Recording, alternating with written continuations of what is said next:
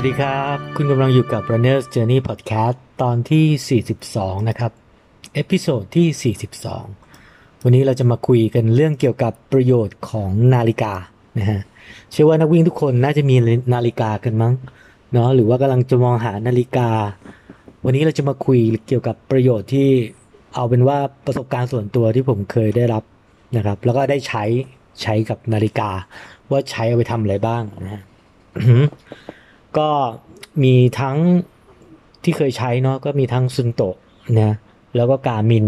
ซุนโตะก็มีหลายรุ่นนะฮะอ่าเท่าที่ใช้ก็มีแอมบิท3อ่สปาร์ตันนะอ่าซุนโตะ9ซุนโตะ5ก็ใช้ซุนโตะเยอะแล้วก็การมินก็มีอินสติ้งมีอะไรอ่ะ245มิวสิกแล้วก็มีอ่า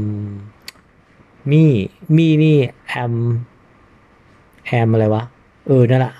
มี่ที่เพิ่งรีวิวไปนะครับหลักๆก็จะใช้ประมาณเนี้ยแล้วก็มีอีกอันหนึ่งก็คือคาซิโอแบบอันละ250มั้งแบบรุ่นคลาสสิกนะ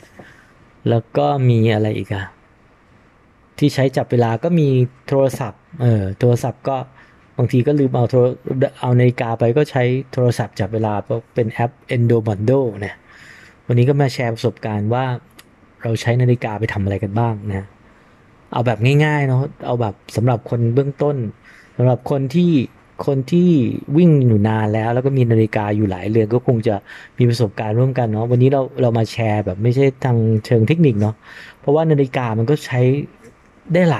ลายอย่างมากอย่างรุ่นตัวท็อปอย่างเงี้ยรุ่นไตรกีฬารุ่นแบบว่าเล่นสกีสโนว์บอร์ดกระโดดสโนว์บอร์ดจากอากาศมีวัดความดันมีตรวจจับเอ่อว่าจะมีฟ้าผ่าอะไรเงี้ยโอ้โหมีวัดความสูงมีดำน้ำลึกโอ้เยอะแยะแต่สุดท้ายแล้วเราก็ไม่ได้ใช้เอาที่ผมเคยใช้แล้วกันผมใช้ประมาณ5-6อย่างนะฮะกับใช้ระหว่างการซ้อมด้วยการแข่งด้วยนะครับนี่คือ6ประโยชน์ของนาฬิกาที่เคยใช้ก็ได้ไอเดียมาจากคอมเมนต์หนึ่งนะฮะบอกว่าพี่หนุ่มพูดถึงนาฬิกานิดนึงนะฮะก็ก็อยากจะพูดถึงนาฬิกาถามว่าณตรงเนี้ยณคลิปเนี้ยนะพอดแคสต์ตอนเนี้ยถ้าถามว่าจำเป็นไหมต้องมีนาฬิกาสำหรับผมจำเป็นนะจำเป็นต้องมีนาฬิกาจำเป็นเลยสุดท้ายยังไงก็ต้องซื้อนะฮะเอ่อแต่ถ้า จะเป็นรุ่นไหนนั้นก็แล้วแต่งบแล้วแต่สีสันแล้วแต่รูปแบบรูปทรงความชอบไม่อยากฟันธงนะเพราะผมก็ใช้หลายรุ่นนะแล้วก็ชอบแตกต่างกันนะครับบางทีก็ใส่2 เรือนบางทีก็ใส่3 เรือนแล้วก็ดูเวลาที่น้อยที่สุดไม่ใช่พูดเล่นโอเควันนี้เข้าเรื่องเลยดีกว่าประโยชน์ของนาฬิกาหกรูปแบบที่เคยใช้อย่างแรกนะฮะข้อ 1เลยนาฬิกาเนี่ยเอาไว้ดูระยะทางเนี่ยจับมันจะมี GPS ใช่ไหมก็จับระยะทางก็ก็ต้องดูดีๆต้อง GPS ให้ซิงก์ก่อนแล้วก็จับเพราะว่าส่วนใหญ่แล้วมันก็จะแบบถ้าไม่ซิงก์มันก็จะแบบรวนนะฮะรวนมันส่วนใหญ่มันก็จะรวนมันก็ไม่มีแบบนาฬิกาไหนที่มันสามารถทะลุตึกทะลุอะไรได้ส่วนใหญ่ผมจะวิ่งรอบตึกอะไรเงี้ยมันก็จะรวนๆก็บางทีก็ช่างมันไม่ต้องสนใจแต่ถ้าไปที่อื่น ในที่โล่งที่มีดาวเทียมอะไรชัดเจนไม่มีตึกบังอะไรเงี้ยก็จะโอเคอย่างพวกไปวิ่งด้วยแบบโตเกียวมาราธอนอย่างเงี้ย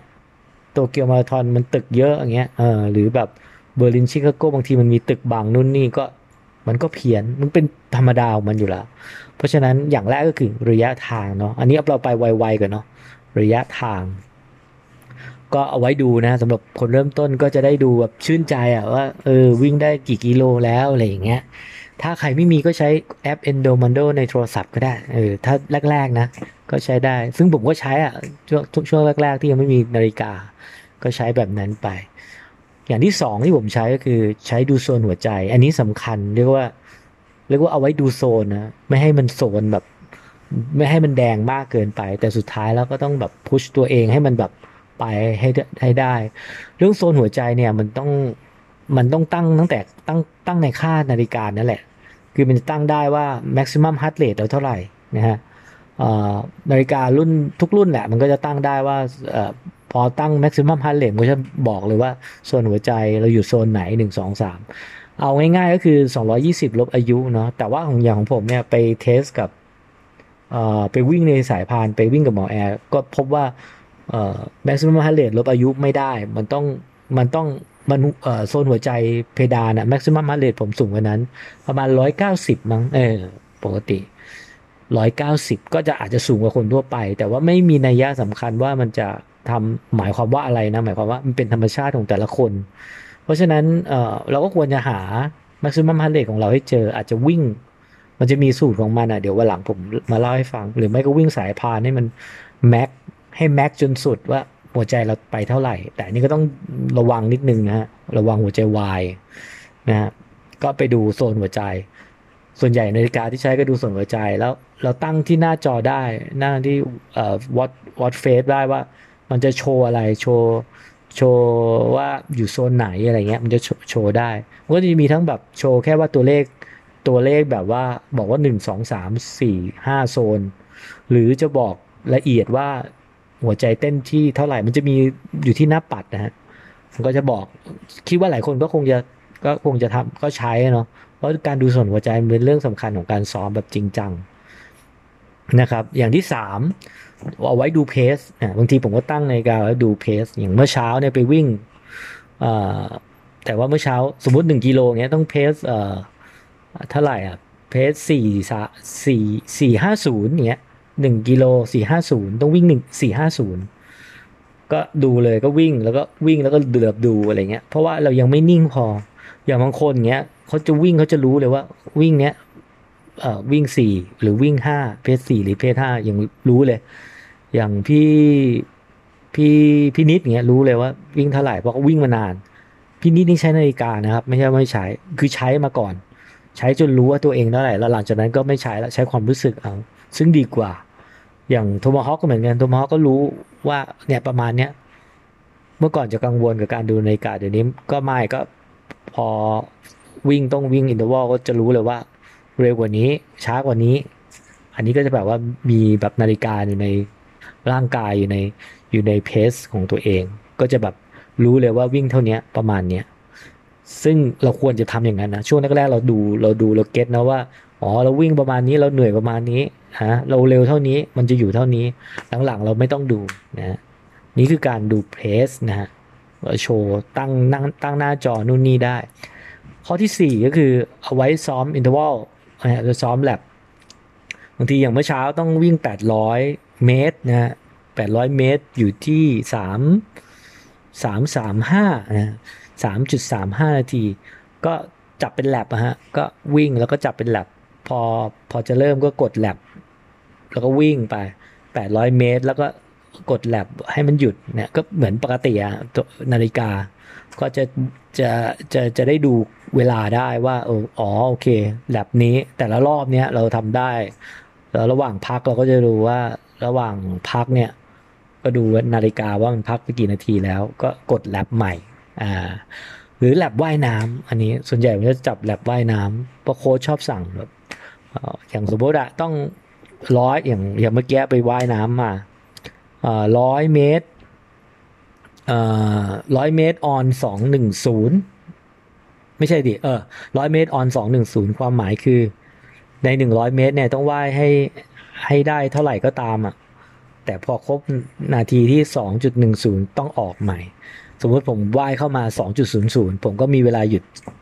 10 วิแล้วก็ต้องออกใหม่ผมก็จะต้องดูนาฬิกาก็จับแลบสมมุติเข้ามาปุ๊บก็ดูนาฬิกาสมมติ2.00ก็กดแลบแล้วก็รออันนี้เป็นแมนนวลเนาะแบบจับแลบแบบปกติฮะ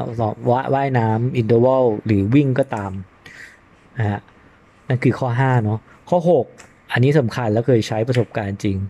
นาฬิกาสำหรับเทรลนะเป็นสมาร์ทวอทเทรลมันจะโหลดแผนที่เข้าไปในเครื่องได้แล้วมีอยู่ครั้งหนึ่งปี18นะฮะปี17หลงทางริบบิ้นหาไม่เจอที่โป่งแยงก็เลยกดขึ้นมาตอนนั้นใช้แอมบิท3โหลดแผนที่ไว้แล้วก็ดูมันเป็นออฟไลน์มันไม่ต้องมีดาวเทียมนู่นนี่อะไรมากมันไม่ต้องมีซิงค์แบบมันออฟไลน์อ่ะ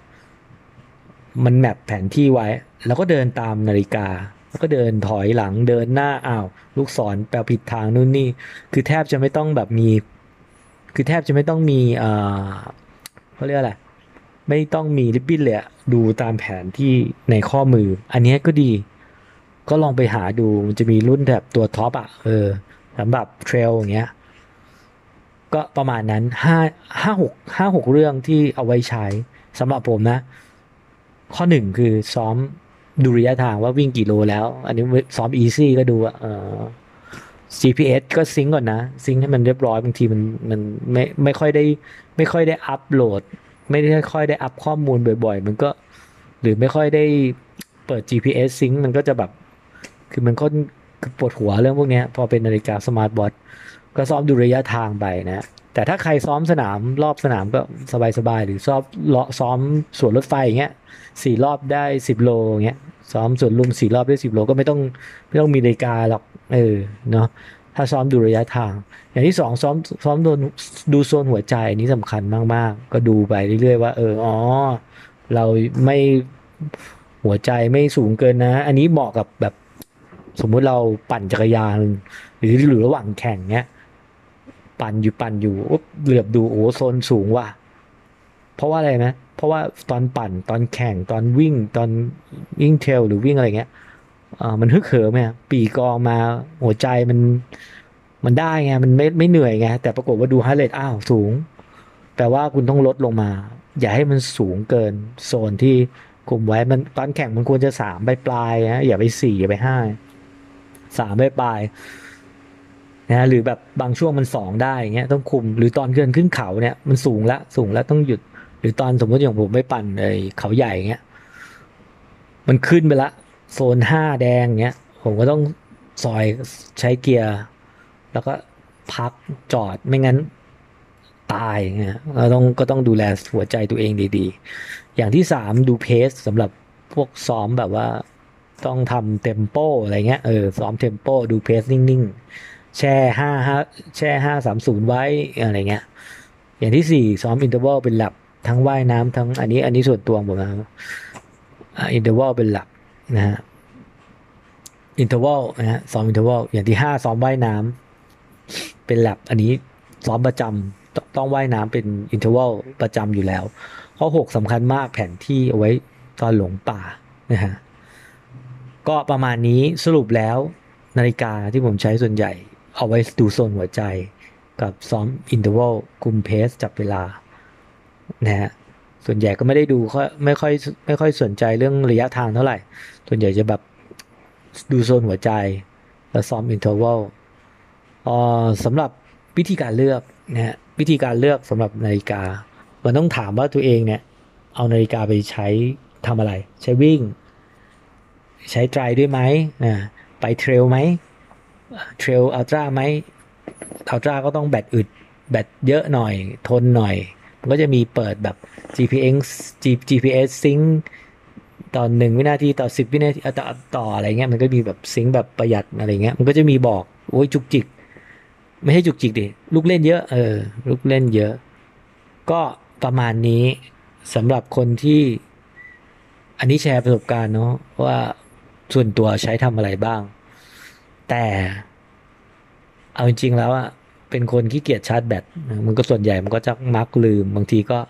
วิ่งไปไม่ค่อยมีนาฬิกาแต่สิ่งสำคัญก็คือสมมุติการใช้นาฬิกาเนี่ยมันต้องใช้แบบว่า